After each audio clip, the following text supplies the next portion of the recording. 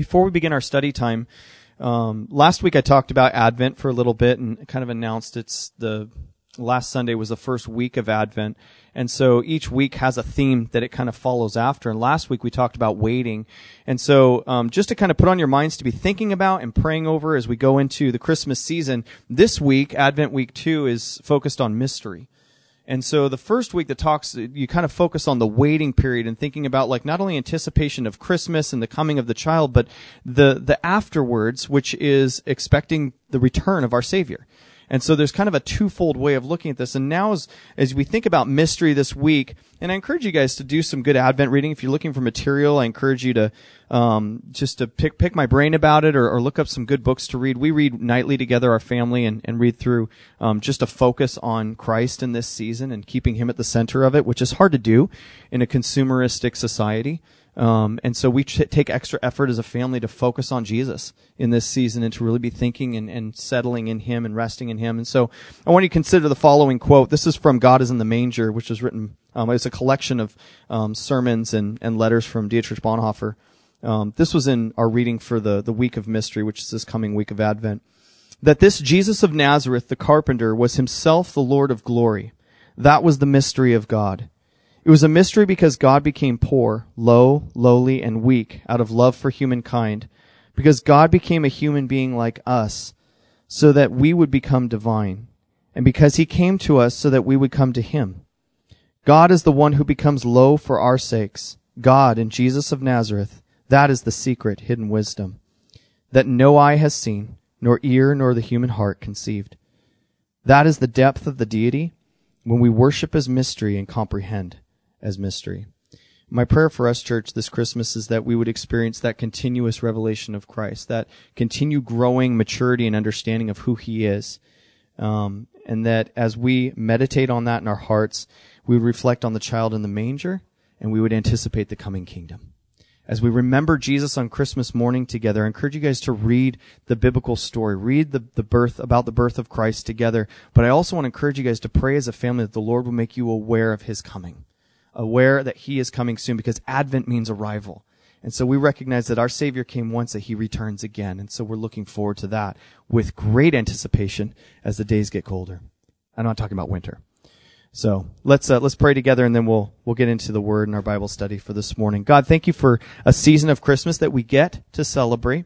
I thank You, Lord, that it's so steeped in wonderful tradition for the church to be able to take some time and focus on You. And Lord, it's not that these things don't matter the rest of the year. It's that we just like to take this holiday season and turn our eyes to You in a very intentional way. God, to look at the arrival of our Savior as a baby in a manger. And then, Lord, to both see that and anticipate You returning again. Lord, to see You coming as the King of Kings, bringing Your kingdom and Your rule here. Lord, it's what we long for. And so I pray that You would give us this, not only appreciation for this season that we get to celebrate. Lord, we thank You for putting up Christmas trees and decorations and the music. Lord, we so enjoy this time of year, but God, the only thing that gives it value is, Jesus, if You were at the center of it.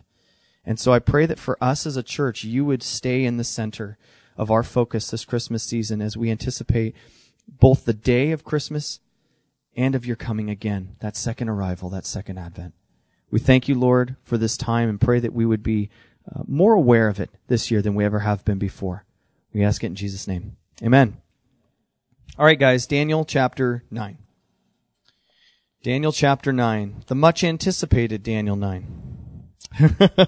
So it's interesting. Out of all the chapters in Daniel, there's a handful that would probably pop to mind for me as some of the most notorious, if you will, or most famous passages. And Daniel 9 is certainly on the top of that list, or around the top of the list, because of what it contains. And what's interesting about Daniel chapter 9 is that oftentimes, in my experience anyways, as I've heard it taught quite a few times, the focus has been on the latter half of the chapter, talking about the 70 weeks. And not much attention, in my experience, has been given to the 70 years that's focused on in the first half of the chapter, and I'll explain that in a moment. The prayer of Daniel in Daniel 9 is not to be skipped over or taken lightly, and it's not for the faint of heart either. This prayer is powerful, and I believe it is the catalyst or the beginning to the vision. the reason that the vision was understood by Daniel and it was absorbed by him and able to be processed by him, I believe, is because of his prayer to begin with. And the heart and the attitude of Daniel is what we're going to focus on the next couple of weeks as we look at this prayer. And then we'll get into the prophecy side of it. But I really want us to consider this. And in that train of thought, as I was praying over this text and as I was studying, it came to my mind and I thought of the church of Laodicea. God forbid we ever become the church of Laodicea. And for those of you who have read Revelation 3, you know exactly what I'm talking about. This is the church that had nothing good said about it. This is the final of the 7 churches that Jesus is having John write a letter to, and this is the church that Jesus says nothing positive about. And the reason why I thought about them is as Jesus calls this church to account and starts talking about the things that they've done and the problems that exist there, they're not left without hope. It seems like a pretty hopeless situation for this church. You look at that church and go, that church needs to close, bro. Maybe. But what Jesus says in that text is found in Revelation 3:19 through 20. And he says this to that church after calling them out. He says, as many as I love, I rebuke and discipline. So be zealous and repent. See, I stand at the door and knock. If anyone hears my voice and opens the door, I will come in to him and eat with him and he with me. Jesus says, I'm standing at the door and I'm knocking because conviction, correction, discipline are all proof of God's love for us. Can I repeat that just for us to think about? Conviction, correction, and discipline are proof of God's love for us. When he does that, he is proving his love. And that's why he says, as many as I love, I rebuke and discipline. So be zealous. Put effort into, give yourself to repentance. Did you notice the visual that Jesus gave in those short 2 verses? Especially, I'll highlight for you verse 20. He says, I stand at the door and I knock. Who's he speaking to? In general, what's this letter written to?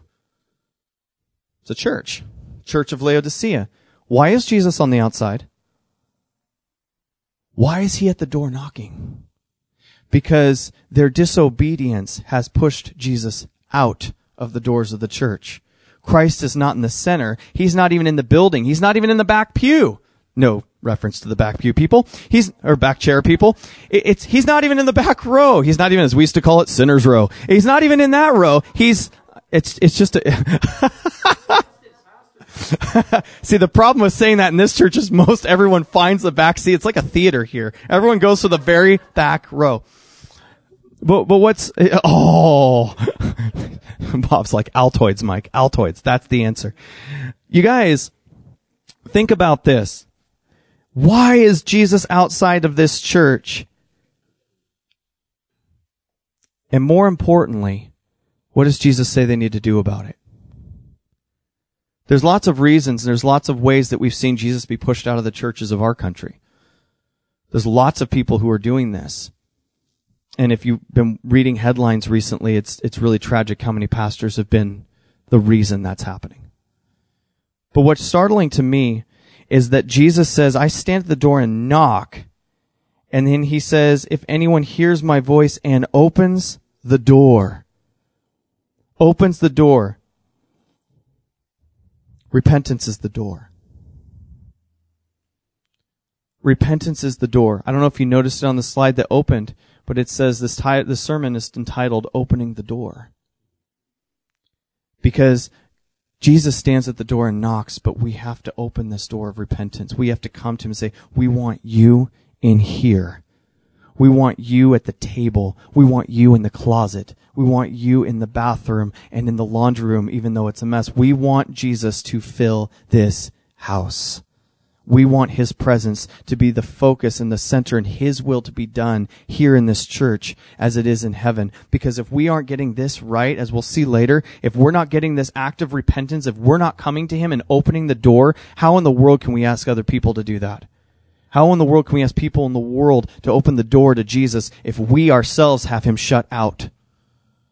We find ourselves tripping down the roads and the pathways of moralism and philanthropy. And that's not what we're here to do. Loving Jesus makes us moral. And loving Jesus makes us care for other people. It flows out of us then. But if that's all the church is identified by and Jesus is on the outside, that church is in big, big trouble. Repentance is the door. We have to hear the voice of Jesus and open through repentance to establish fellowship with him. And as the NLT translates it, it says, I will come in and we will share a meal together as friends. I love that. I will come in and we'll share a meal together as friends. It's exactly what the text is indicating. As we begin Daniel chapter 9 this morning, the reason why I open with Revelation 3, is that what we're going to see Daniel do in this chapter is very uniquely open the door of repentance, but not just for himself. Daniel is going to stand on behalf of his people, Israel, and open the door of repentance. Daniel's going to stand amidst his people and own the sin of the people in his own life. It's a powerful passage. We're going to see this in two parts over the next couple weeks. I hope it impacts us. But I think that we see here a model for especially leaders, for shepherds, for people who lead other people, to see the necessary repentance that needs to take place in our lives on a regular basis in order to lead people in the right direction. And in fact, as for my own self, I recognize that I, as a pastor, need to lead you guys through the process of realization, confession, and repentance. That needs to be the life that I live first. And I have to make that clear to the church always. Let's pick up in verse 1. Daniel chapter 9, verse 1. We'll read the first 3 verses to start. In the first year of Darius, the son of Ahasuerus, a Mede by birth, who was made king over the Chaldean kingdom, in the first year of his reign, I, Daniel, understood from the books according to the word of the Lord to the prophet Jeremiah, that the number of years for the desolation of Jerusalem would be 70. So I turned my attention to the Lord God to seek him by prayer and petitions, with fasting, sackcloth, and ashes. If we believe, generally speaking, and this is believed to a certain extent, you could give or take a year here and there, that Daniel's about 15 years old when he goes into exile. That puts him at 81 years old here in Daniel chapter 9. So he's not a young man anymore. He's an older man. And it's interesting enough to look at those details. That'll play out in a second here, but when you think about this, Ahasuerus, as you see the name used here for Darius, for Ahasuerus, these names are often titles of leaders. Same ideas in Genesis when you talk about Abimelech. If you're talking about Abimelech, you're most likely talking about the name or the title of the leader in the area of the Philistines, not necessarily the man's name itself, because you see it applied to several people. Ahasuerus was most likely a Persian royal title, and we suspect the same for Darius, as we noted back in Daniel chapter 6, where we talked about the two most likely possibilities of who Darius is. It's either Gabaru, the general who captured the city of Babylon, remember the handwriting in the wall in Daniel chapter 5, and all that happened? Gabaru was the general that led them in and won that victory, and so it could likely be him. It could also likely be Cyrus, the Persian, or Cyrus the Great, if you will. And so we know that Ahasuerus mentioned here is most definitely not the Ahasuerus from Esther. To clear that up, you're like, oh, Ahasuerus, oh, look at that. No, different guy, different time period. Most likely a title given. A royal title given to that person. And so the reason why that fascinates me in the idea of how old Daniel is because if you're looking at from him going into exile and you understand the date where Darius had his first year of his reign, and you start looking at these things working out, you understand, okay, so Daniel 15, add the years. We know the year that Darius actually was ruling in his first year of his reign puts Daniel about 81 years old. That means if you do the math, carry the 1, that Daniel's been in exile about 66 years or so. 66 to 67 years. It's a long time to be in exile. It's a long time to be removed from your homeland. And what's fascinating about that is here's Daniel. However much time has elapsed from chapter 8 where we saw him receive the vision, that represented the Medo-Persian Empire and the Greek Empire. We see Daniel in the aftermath of that, however much time has elapsed, in his Bible. 66 to 67 years of exile have taught Daniel what? To be in the Word of God and to pray 3 times a day facing his homeland. Daniel learned what in exile? To read the Word of God and pray. You can write it down. That's okay. That's important that this is where Daniel is at this time. And what's he reading? Well, we know from going back and looking at the book of Jeremiah, he was reading from Jeremiah 25, verses 11 through 12, which says this: "This whole land will become a desolate ruin. These nations will serve the king of Babylon for 70 years. Verse 12 says, when the 70 years are completed, I will punish the king of Babylon and that nation. This is the Lord's declaration, the land of the Chaldeans for their iniquity, and I will make it a ruin forever." Gonzo, right? So if you're Daniel and you're in exile, and you've been there 66 to 67 years, and this says how many years till it happens? You're on the doorstep. You're on the doorstep. You're close. He's like, this is all coming down. We've been in exile how long now? What does Daniel do?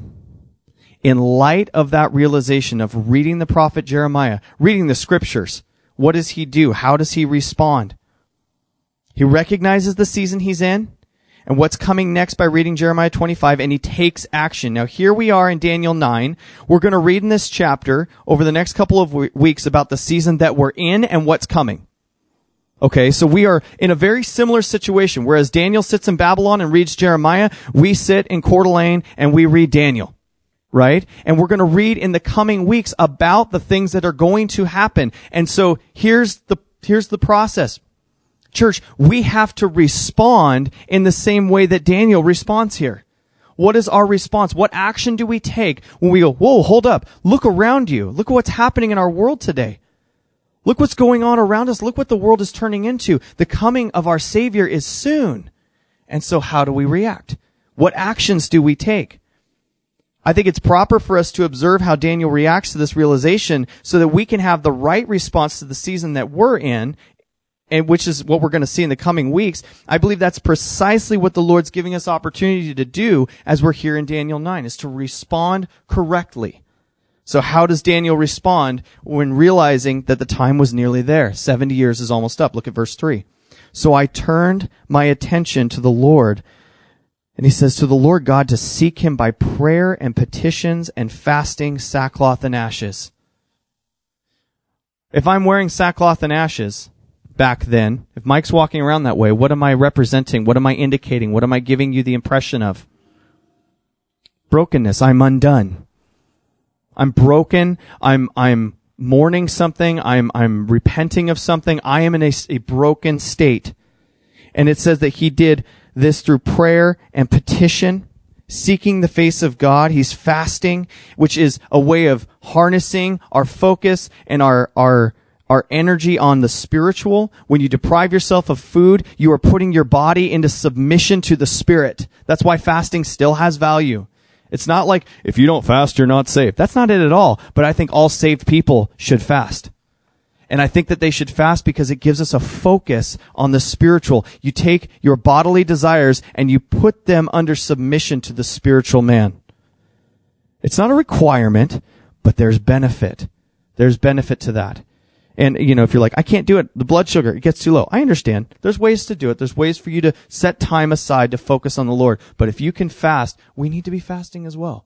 Because this is part of seeking the face of God. And I asked you guys to do this as we were, praying over that term for the elders. By the way, the elders will be coming up, next week. We're going to pray over them.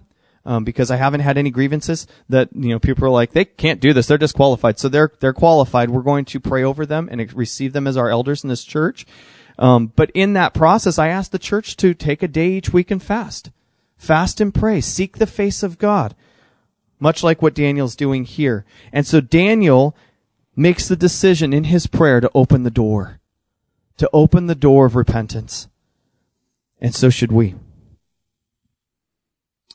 My desire, church, is as we study this text, that the Lord makes us more and more aware. And not just here in this study time, but in our daily lives. Make us more aware we need to open this door. Have we pushed you out, Lord? Am I doing something that is not your way, that's my own way, that's fleshly and not spiritual? Have I pushed you out of this area of my life? Open the doors. Open up. Let him in. Through that realization, may he awaken us to do just as James wrote in James 4, verse 8, where it says, "Draw near to God, and he will draw near to you. Cleanse your hands, sinners, and purify your hearts, you double-minded."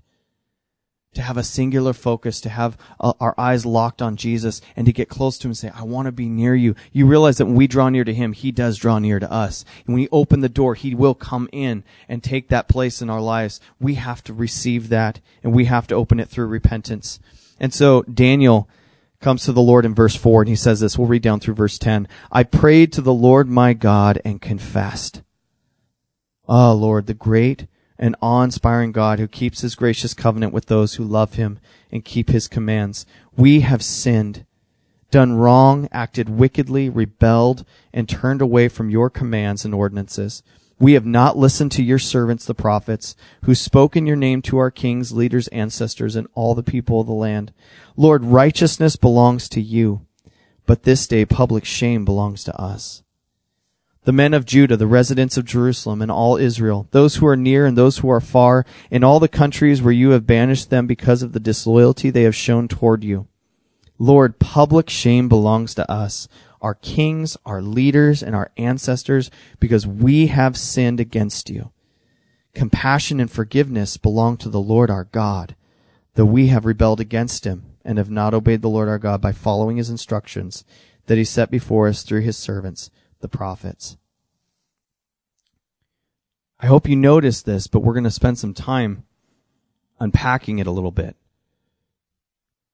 Daniel admits and owns the national failure of his people. Daniel admits and owns the national failure of his people, Israel. We have sinned. We have not listened. Over and again, he's not standing afar from them and pointing at them, accusing and saying, Lord, they've messed up. They've done this. They are not, blah, blah, blah. Daniel stands with them and says, we. He calls himself a part of the problem. He recognizes that he has fallen short. We'll talk about that more in a minute. But let me ask you this just as an opening question to this thought process. How much negative representation of Daniel do we have in Scripture? Not a bit. Not a bit. You're like, I want to say none. You're right. None is the right answer. We have no negative representation of Daniel in the Scriptures. It's all good. Now, we don't have any, but we know that he's a sinner. Don't get me wrong. We know he's a sinner. And we know it because Daniel admits it openly. Especially farther along from our text, we'll understand Daniel to over and again say of himself to be a sinner. And we don't have a roster of his sins as we do with like Abraham, Isaac, Jacob, David, Samson. You know, like Samson's probably a 4-page document. Like we may not have the roster of sin on Daniel, but we know that he was a sinful man. He confesses his own sin. The point is this. From verses 5 through 18 in Daniel chapter 9, you won't find Daniel removing himself from the failure of his people. He won't do it. He's going to identify with them in all of it, in every aspect. When we confess sin, a lot of times we have a tendency to confess the sins of other people. Right? We think of other people often, and we've all done this. I am with you in this more times than I can admit, more times than I could count for you, more times I can admit. I can admit them all, but it's hard to count them all.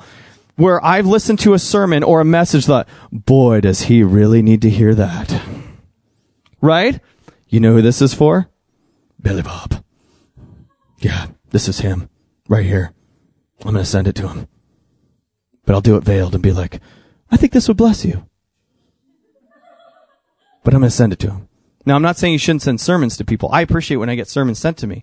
And I try not to take that personally. You know, this one's about being broken, Mike. You should really listen to it. You know, or being more spiritual or doing your hair better. But here's the thing. Like, when we hear the word of God, when we recognize what God is doing, we come to him in repentance. We don't separate ourselves from the situation and try and find the fault in others.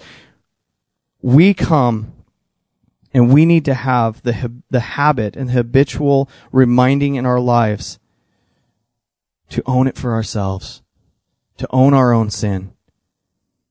A lot of times if we aren't confessing the sins of other people, we confess sin in a manner meant to excuse ourselves. Right? We try and make light of what we've done. Or, you don't understand the situation, God. This is what I reacted to. Now, I know it was wrong, but I was really upset. And God's like, oh, that makes it better. That's less sin. We'll give that a downgraded mark for sin. That's not the really bad ones like all your friends commit. Right? Guys, we think like this. Daniel wasn't like this. If anyone could have done it, he could have. From what we see Daniel in exile and in Babylon, Daniel did things the way they should be done. Daniel and his friends stood up to things that came against them. They stood up for the Lord. He was faithful. He trusted God when most people would have failed. He was only a youth at the time of the fall of Jerusalem. He led an exemplary life in the wicked city of Babylon for 66 years. That's a good track record. You can find someone that's faithful for 6 decades, you would hire him. Right? Daniel could have pleaded his innocence, yet he took part of his people and confessed his own sin with theirs, saying, we, and we. And we're going to see next week in verse 20 that Daniel was specific in his prayer, confessing both the sins of the people and his own, saying, these are sins that we've committed, and this is my stuff. Because the opening of that door of repentance is going to open him up to this vision that he's going to have at the end of the chapter. And he's going to say it as the vision happens. He says, as I was confessing the sins of my people and my own sin, as I was there in repentance before God. He associates with them by standing with them in failure of achieving holiness and relying upon the grace of God. Don't let that slip by you.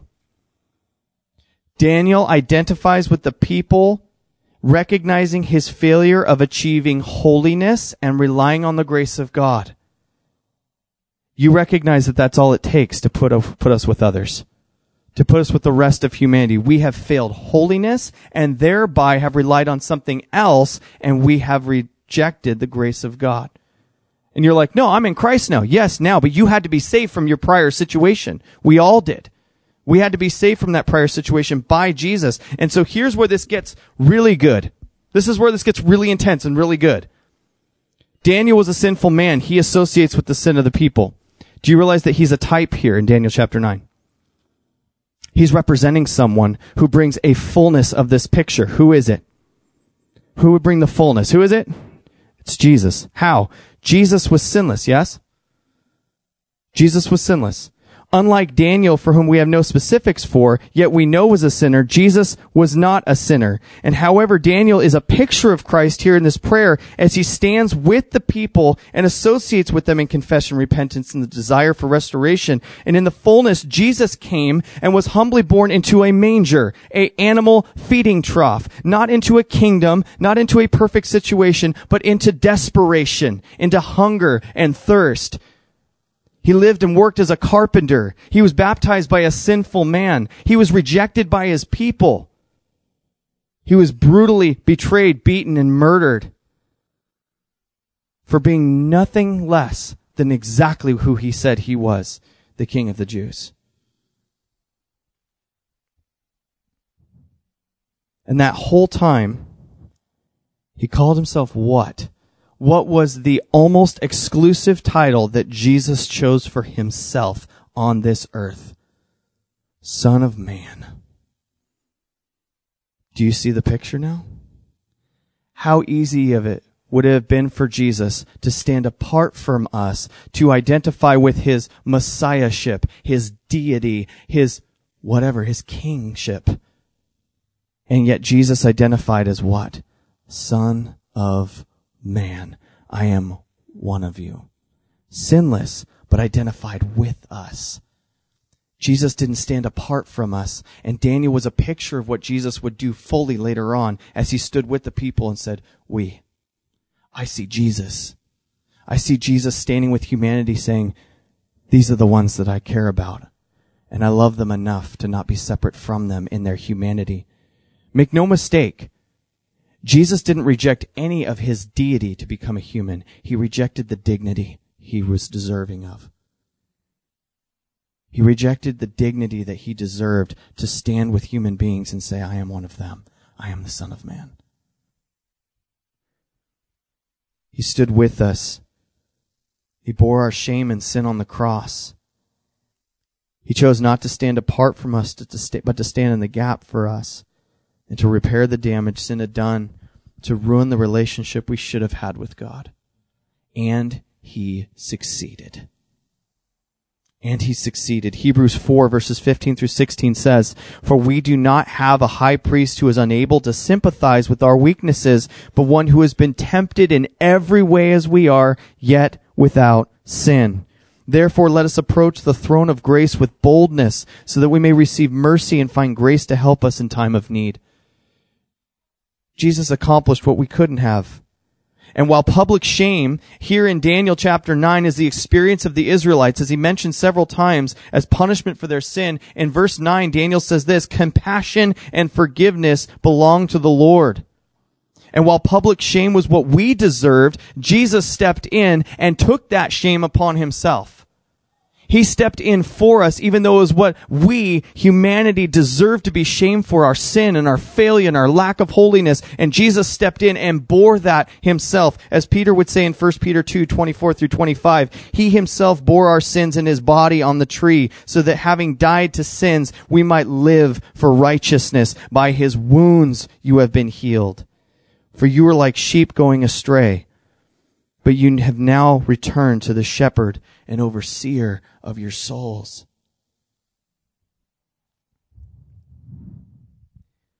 We often talk about how we want to identify with Jesus, how we want to be Christ-like.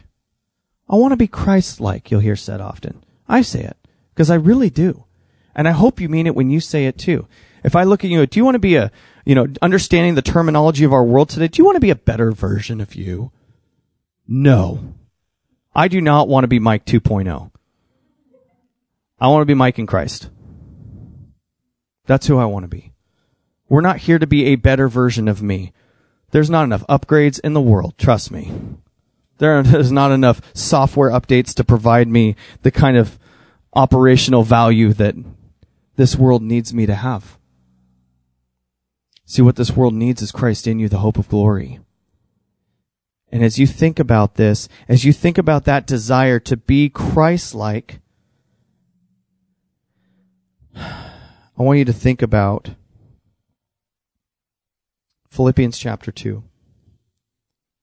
We've read these verses, but I want us to hear them with fresh ears. Philippians chapter 2. You can turn there if you want. The slide's not on the screen. It's not in the notes for today, but Philippians 2, verses 5 through 11 says this, "Adopt the same attitude as that of Christ Jesus, who existing in the form of God did not consider equality with God as something to be exploited. Instead, he emptied himself by assuming the form of a servant, taking on the likeness of humanity. And when he had come as a man, he humbled himself by becoming obedient to the point of death, even to death on a cross. For this reason, God highly exalted him and gave him the name that is above every name, so at the name of Jesus every knee will bow in heaven and on earth and under the earth, and every tongue will confess that Jesus Christ is Lord, to the glory of God the Father." Amen? Now with that, church, and your amen, so let it be, affirming. Did you catch verse 5? Adopt the same attitude as that of Christ Jesus. So before we get all fired up about amening, and I tricked you, because I led you into that, adopt the same attitude. Of what?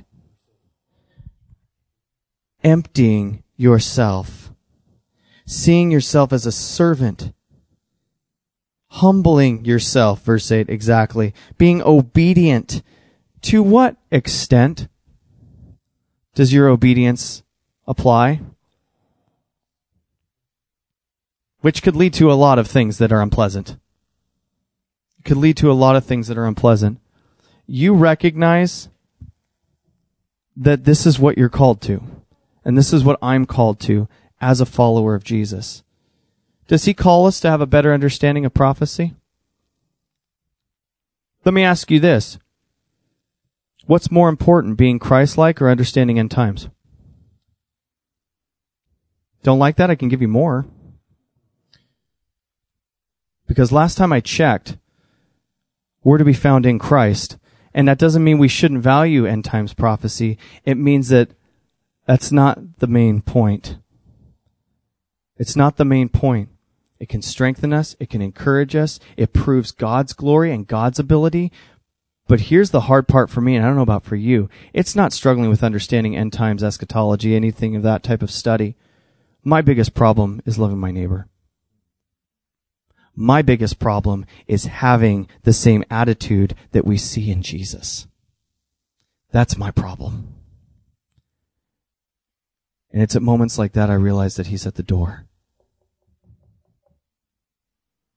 Because when I am not receiving him and walking in his will for my life and doing my own thing and gratifying my flesh, I am pushing him out of my house. And that's why I said, God forbid this church would ever be like the church in Laodicea. May we never become that way. A church that has no space for God, but has all the space in the world for their own desire, for their own fleshly cares. Don't think it can't happen here. There's a lot of churches right now that are watching their pastors fall that never thought it would happen there. Repentance is the door. Confession and repentance is the door that allows Christ to come in and fill that place and have fellowship with his people. Who was this Jesus? Who is the one that we cry out to and that we serve? Isaiah 53, verses 3 through 6. He was despised and rejected by men, a man of suffering who knew what sickness was. He was like someone people turned away from. He was despised, and we didn't value him. Yet he himself bore our sicknesses, and he carried our pains. But we in turn regarded him stricken, struck down by God, and afflicted. But he was pierced because of our rebellion, crushed because of our iniquity. Punishment for our peace was on him, and we are healed by his wounds. We all went astray like sheep. We have all turned to our own way. And the Lord has punished him for the iniquity of us all. God punished Jesus for us. He punished him with the punishment that we deserved. And yet we push him out of our churches. And yet we don't want to stand with people in public repentance. Do you want a fresh vision from God? I hope you do. It's okay to nod. Do you want a fresh vision from God? Do you want to see what God has and what he's calling you to and know where your footsteps should be landing? Do you want to be led by the Spirit? Then we start with repentance. We start with brokenness. It's exactly what Daniel shows us here, and he shows us the heart of Christ while he does it.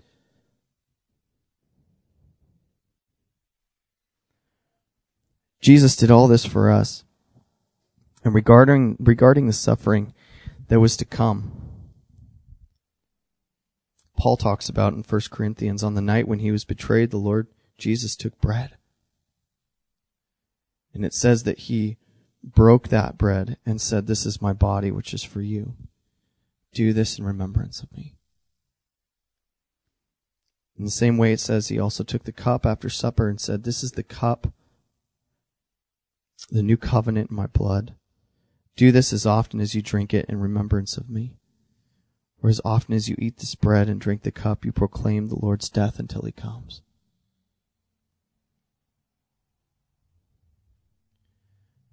I think that we would be foolish and we would be missing out on something to not hear in our heads as we take communion, and we're going to share communion this morning together, to not hear in our heads the echoes of Isaiah 53.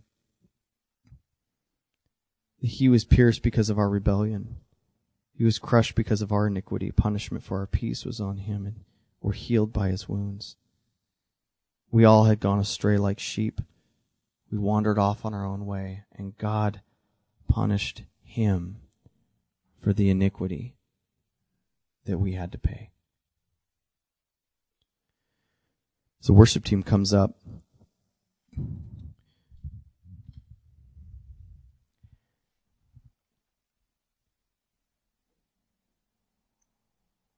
It's interesting that after that quotation from 1 Corinthians, Paul goes on to talk about how we should examine ourselves. that we should examine ourselves before we take the bread, and before we take the cup. This is important because part of communion is prior to taking it, coming to a place of confession. Coming to this place of confession and repentance for our sin so that the Lord can renew us. And it's coming to that door of our house and really checking to see, call it the door of your heart, if you will, checking to see if that door is actually open. Have I shut the Lord out of something? Maybe, to expand on the metaphor, maybe the front door is open, but you got some, and you're not letting him in. In fact, you have a basement with a padlock on it. Sin. Maybe there's some sin in your life that you're not relinquishing, you're not giving up. This is the time before we take communion to confess and to take the lock off the door. It's time to open up. Because I believe that if we are going to be prepared and thrive and survive the season that we're entering as a church, we need to make sure that Jesus has full access to every part of our lives, every part of our church. Nothing is off limits to him. And I know we understand that concept, but this is so important for us to grasp on a daily level. Repentance is a daily thing. It's a daily choice to look to the Lord and to ask for him to restore and forgive. So let's take this time as we take a moment to worship. And as they hand out the communion, I'm going to ask you guys to hold on to the communion and we'll take that together. But let's just take a moment to pray. And you can sing with the song or you can not. You can listen to the words or you can just have a moment between you and the Lord. But I want us as a body and individually to ask for the Lord to cleanse us and to restore us and to own our stuff. Don't direct it to someone else. Don't blame anyone else. Admit that you failed and ask the Lord to restore you. 1 John 1:9 says, if we confess our sin, he's faithful and just to forgive us our sin and cleanse us from all unrighteousness. Let's ask him to do that. He's faithful and just to do it. Remember, the Lord's Supper is an occasion of joy for the church community. We can approach it with sobriety, but this is joy as well. Reconciled in our hearts with God and the body, we're receiving the gift of the body and the blood of Jesus, and receiving that, we receive forgiveness, new life, and restoration. This is a fresh start. So let's worship for a minute, and then we'll take communion together.